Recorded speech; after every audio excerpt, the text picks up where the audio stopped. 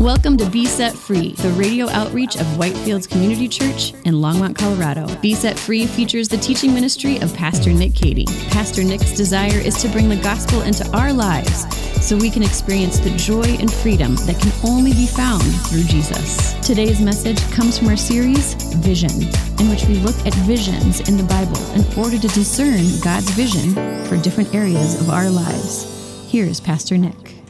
Would you please open with me in your Bibles to the book of Isaiah in your Old Testament, Isaiah the prophet, chapter 6. Book of Isaiah, chapter 6. Let's pray. Lord, thank you for your word. Thank you that it speaks to us. We want to be those, Lord, who not only receive it, but respond to you in the appropriate and right ways. So, Lord, we ask that you would minister to our hearts, and Lord, help us that we would have the right response today. In Jesus' name, amen. Let me ask you a question. What does it really mean to worship? What does it mean to worship someone or something? What is worship? It's a pretty important question. And sometimes colloquially or like in pop culture, we'll use this word worship. We'll say for somebody that we really admire, we might say that we worship the ground that they walk on. Or we might say about somebody else, oh, that person worships success. Or somebody who's really into their kids, we might say that they worship their kids. And of course, in church, we use the word worship a lot, right? That's like the main place where we use the word worship. But what does it mean? It's pretty important that we define what it means, because look at what it says in the book of Hebrews, chapter 12. It says this, let us offer to God acceptable worship with reverence and awe. Okay, but what does that look like? What does it mean to worship God acceptably? What does acceptable worship look like? How do we know if we're doing it or not? Well, that's what we're going to be talking about today as we continue a series we began last week. It's just a short 3-week series that we're doing here at the beginning of the new year on the topic of vision. Now, let me explain what we mean by vision. Sometimes that word vision, it seems like, what does that even really mean? Well, let's define it like this. It can be most simply and easily defined as a desired outcome. That's what vision is. It's a desired outcome for the future. Now, listen, we all have things in our lives that we desire to see happen. But the big question for us to ask here at the beginning of the year is, what is God's vision for our lives? What is God's desired outcome for your life? And how does he want you to get there? So here at Whitefields, we have 3 statements that we use to describe what it means to be a disciple of Jesus and who we aspire to be as a church. And here are those 3 statements. We say, as a church at Whitefields, we seek to be receptive to the Word of God, responsive in worship, and redemptive in the world. Well, last week we looked at the first of those 3 statements and why it matters for us to be receptive to the Word of God and what that looks like. Well, today we're going to look at our second statement there, and we're going to talk about what it means and what it looks like for us to be responsive in worship and why that's so important. So the title of today's message is A Vision for Surrender. A Vision for Surrender. And here's what we're going to see in our study today. This is our takeaway truth, the sentence I give you every week that I want you to write down in your notes. I want you to remember it and take it with you as you go. And here's the sentence. Worship is what we do in response to seeing who God is. And the essence of worship is surrender. Worship is what we do in response to seeing who God is. And the essence of worship is surrender. Let's take that sentence and let's break it down as we study our text today. And let's start with the first part. Worship is what we do in response to seeing who God is.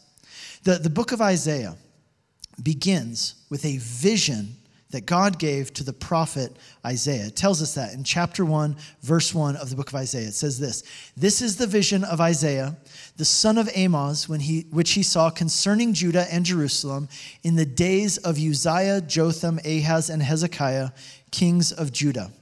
We're told there in chapter 1 of Isaiah, of the book of Isaiah, that at the time that Isaiah had this vision and gave this prophecy, the people of Judah were caught up in a whole bunch of gnarly, nasty stuff, right? Bad stuff that they shouldn't have been involved in. Destructive, bad, sinful stuff. And specifically, he lays out what those are. He tells us there in chapter 1, he describes they're caught up in immorality, in immoral behavior. That was one of the things that they were doing in Judah at this time. Another thing they were doing, they were caught up in idolatry, literally worshiping other gods and false gods, things other than the Lord. They were also caught up in materialism. They were obsessed with and living for just getting more and more material things.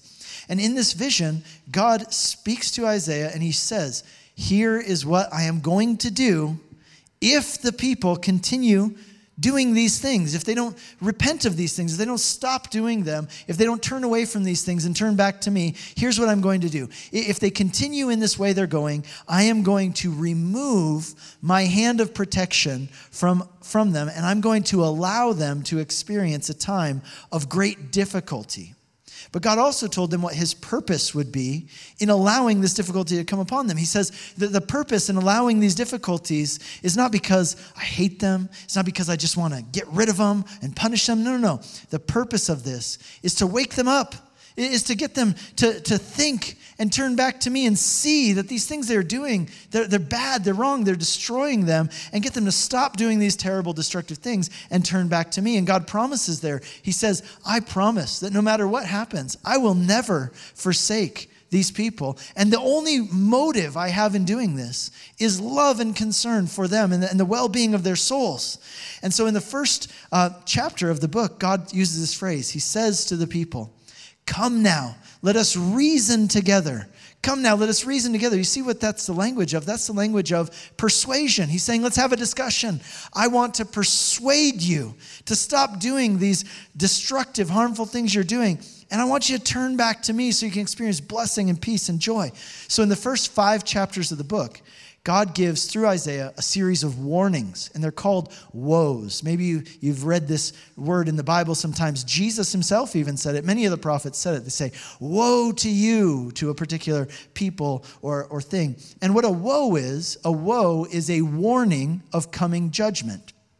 So Isaiah says to these people, he says, woe to you who do evil. And he says to these other people, woe to you who call evil good and good evil. Woe to you. In other words, watch out. This is a warning. If you don't change your ways, then watch out, because God isn't going to turn a blind eye to these things. God sees all of this and he's going to deal with it. But here's the thing.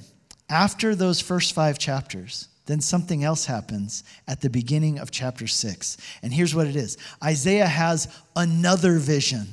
And in this vision in chapter 6, Isaiah sees something, experiences something that is so profound that it will change his life forever after this. He'll never be the same. I wonder if you've ever had a moment in your life, an experience that was that weighty, that profound, that significant, that you were never the same again. It changed your life and set your life on a whole new course and direction. That's what this vision was like for Isaiah. So what was it? Well, before Isaiah tells us what he saw in the vision, he first tells us when he saw it. And that's really important. We can't just skip over that. We have to understand the context into which this vision came. Okay, so when did Isaiah see this vision? He says there in chapter 6, verse 1. In the year that King Uzziah died. In the year that King Uzziah died. Now let's pause right there. That is significant. It's really easy to just read past that. Okay, yeah, and get on to the next part. But no, you have to stop here. Here's why. We read in 2 Chronicles chapter 26. Is where we read about King Uzziah. 2 Chronicles 26. And there in 2 Chronicles 26, we read that King Uzziah had a long and distinguished reign. In fact, Uzziah reigned for longer than almost any other king of either Judah or Israel. He reigned from the time he was 16 years old, and he reigned for 52 years. Think about what that means. That means that most of the people who were alive when Uzziah died, then they had never experienced in their entire life anybody else being king. Because, for 52 years he reigned. And overall, Uzziah was a good king. We're told in both 2 Chronicles 26 and in 2 Kings chapter 15 that Uzziah sought the Lord and did what was right in the eyes of the Lord. And because of that, God made him prosper. So he was a good king and a godly man. He was also a great military leader. And under the reign of King Uzziah, Judah experienced stability, prosperity, security, all of these great things. So to say, in the year that King Uzziah died. That's really significant. Understand, that's to say a lot. That tells us that with the death of a person like Uzziah, that means that this was a time of transition, a time of uncertainty. It was a time of political instability. This was a time when people would have been worried and concerned about the future. And guys, doesn't that sound a lot like the times that we're living in right now, here in January of 2021? Don't you think? Political instability, a national crisis, a time of great uncertainty regarding the future, a time when people are worried and concerned. At that time, people would have been asking the question that we might be asking today ourselves. The question that we often ask when difficulties and troubles and uncertainty arises. We ask the question, where is God in all of this? Where is God in all of this? And to make things even more confusing and difficult is the way in which Uzziah died. You can read about it in 2 Chronicles chapter 26. At the end of the chapter, here's what we read. Uzziah died because of a moral failure that he committed. You've been listening to a message by Pastor Nick Cady of Whitefields Community Church in Longmont, Colorado. We'll get back to the remainder of this message in a moment. We are open for in-person worship on Sunday mornings at 8, 9:30, and 11 a.m. We have implemented procedures to ensure your safety as we gather for worship and studying God's Word. Come grow with us on Sunday mornings, online or in person at 8, 9:30, and 11 a.m. Now, back to Pastor Nick with the remainder of today's message. He died because of a moral failure that he committed. And now think about that. How would that feel? How do you process that if you're somebody like Isaiah? If you're somebody like the people of Judah who look up to this man as a godly person and a good man, as someone who seeks the Lord and does what the Lord says, and then he dies in infamy. He dies in sin. He dies because of a moral failure on his own part. It would have been very hard to process, very confusing, very disappointing, as it is when our heroes fall. And people would have been asking the question all the more in this case, where is God in the midst of all of this? Where is God? Maybe that's you right now. You're asking that question with the pandemic this week, just kind of reaching record levels, with everything going on in Washington, D.C., with the things maybe going on in your life personally. Where is God in all of this? But look at what Isaiah saw, what God showed him in this vision there in verse 1. In the year that King Uzziah died, I saw the Lord high and lifted up, seated on a throne, and the train of his robe filled the temple. Where was God in the midst of the confusion, the disappointment, the difficulty, the uncertainty? Where was God? God was on his throne. He was where he had been all the time. Uzziah was no longer on the throne of Judah, but God was still on his throne in heaven, ruling over everything here on earth. Now, if you look at the different visions that people have in the Bible, when God gives them a vision of heaven, you look at Jeremiah and Ezekiel, Daniel, and the Apostle John, how they have visions of heaven. What they see in these visions is they see a throne. There is a throne in heaven, and the Lord sits upon it as the sovereign ruler of the universe. Guys, God doesn't sit on a stool or in a chair. He doesn't sit in a recliner like somebody who needs to relax after a hard day of work. Now, listen, anybody can sit in a chair. Only a sovereign sits on a throne. A judge sits on a throne. Those with authority and dominion, they sit on thrones. And friends, there is a throne in heaven. And that means that there is a seat of authority and power, which all of the universe and every person, including us, has to answer to. Isaiah was discouraged about what was going on in his country. Maybe you are today as well. Maybe you can relate to that. But God wanted Isaiah to see this. That in spite of what was going on in his country, in spite of what was happening down on earth, he was still on his throne. And Isaiah could rest in the knowledge of that. Maybe you need to be reminded of that today. Where is God in the midst of everything that's going on in the world right now? You know where he is? He is on his throne. He is ruling. He is sovereign. He is in control, and he is working out his plans. And because that's true, you can have absolute confidence as you face this life and the circumstances and the situations that it brings.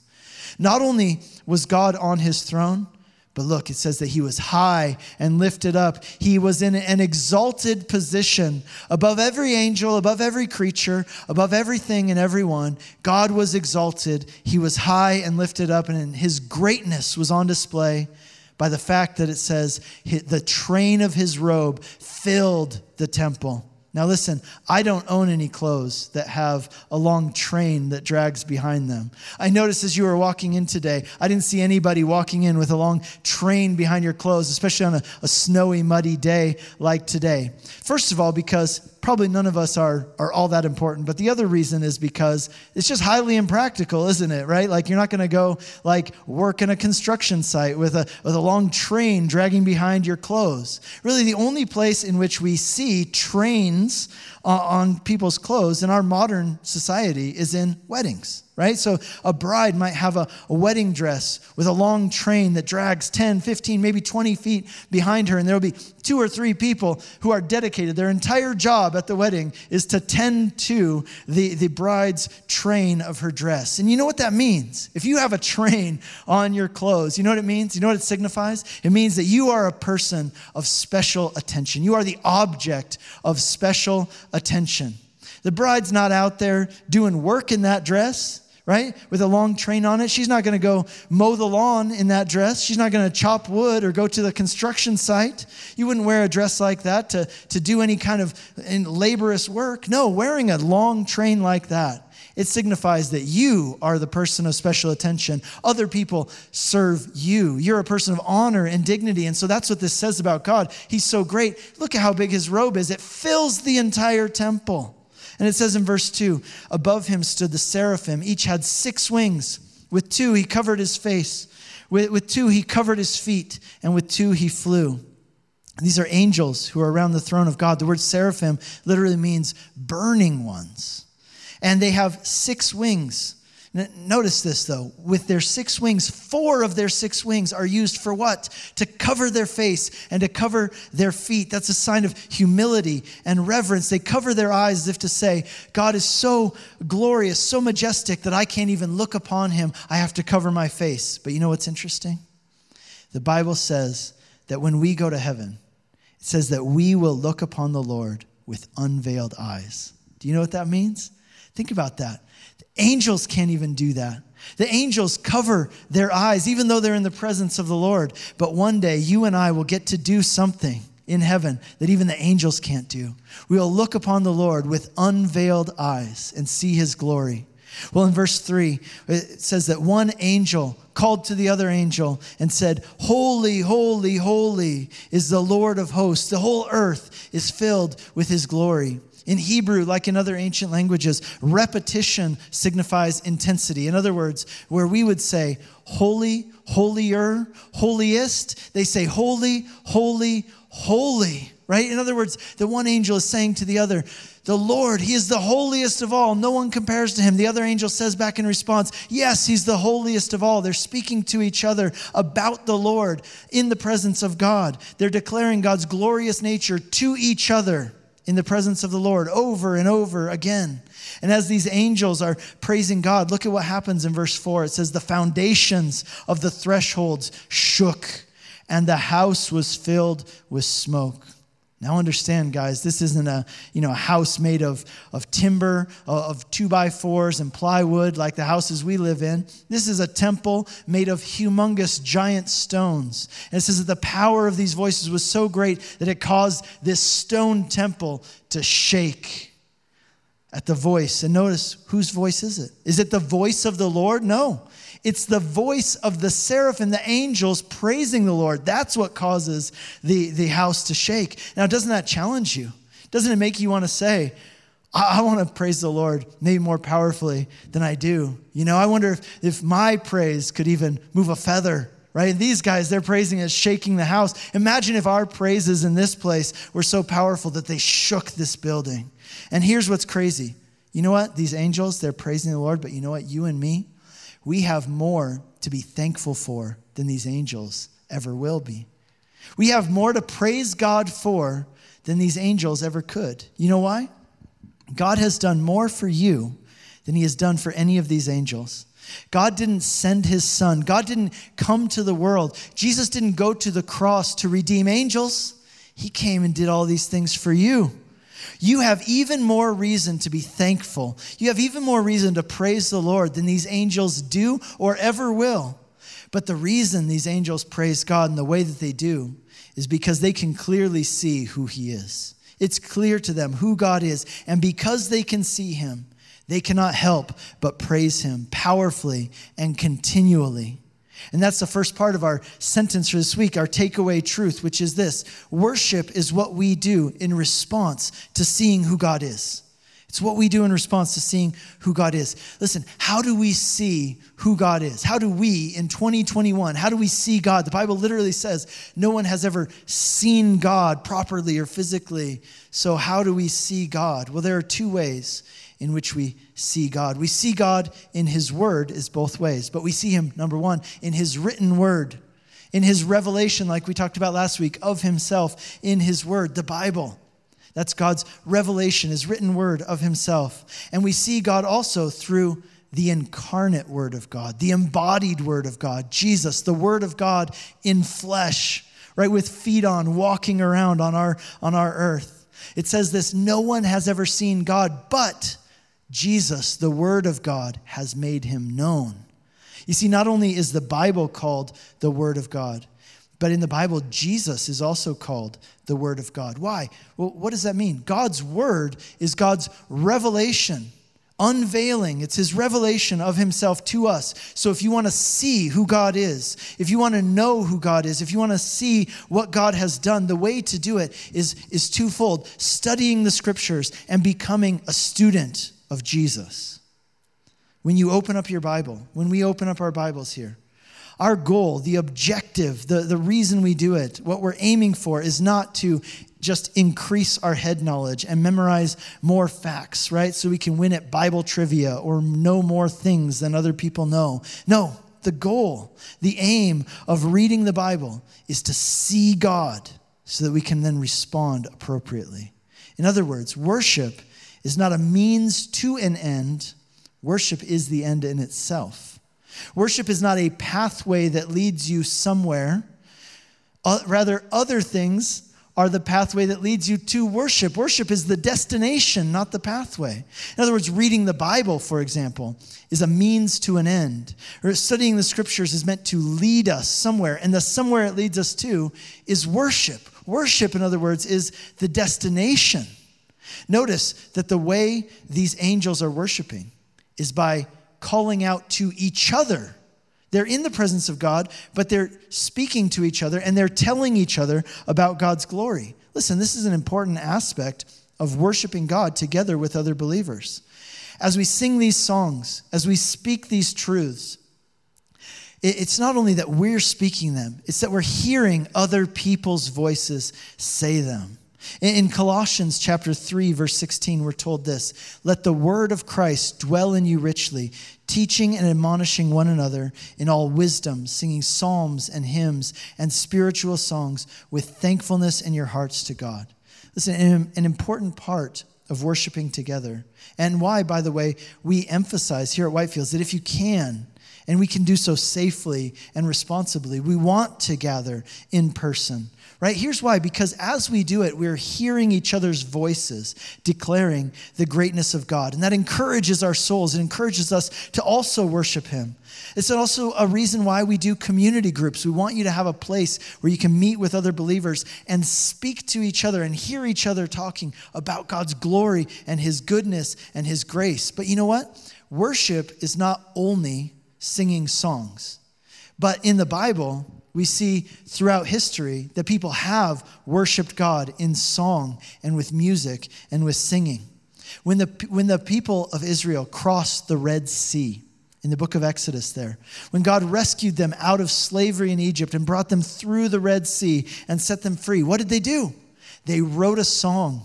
And they taught that song to everybody. And then they performed the song and they all sang it together. Right? They memorized the song. They learned the song, set it to music. There were tambourines. There was celebration. And why did they do that? Why did they set it to music? Why? Because music is a delivery system for messages. That's what it is. It's a delivery system for a message.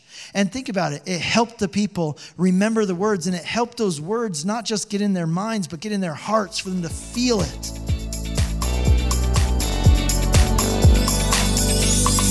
You've been listening to Be Set Free, the radio outreach of Whitefields Community Church in Longmont, Colorado. We have 3 in-person services on Sunday mornings at 8, 9:30, and 11 a.m. And our 9:30 and 11 services are live streamed on our website for those who would like to worship with us online. We are located just east of County Line Road and Highway 119 at 2950 Colorful Avenue in Longmont. For more information or to hear other messages from Pastor Nick, visit us online at whitefieldschurch.com.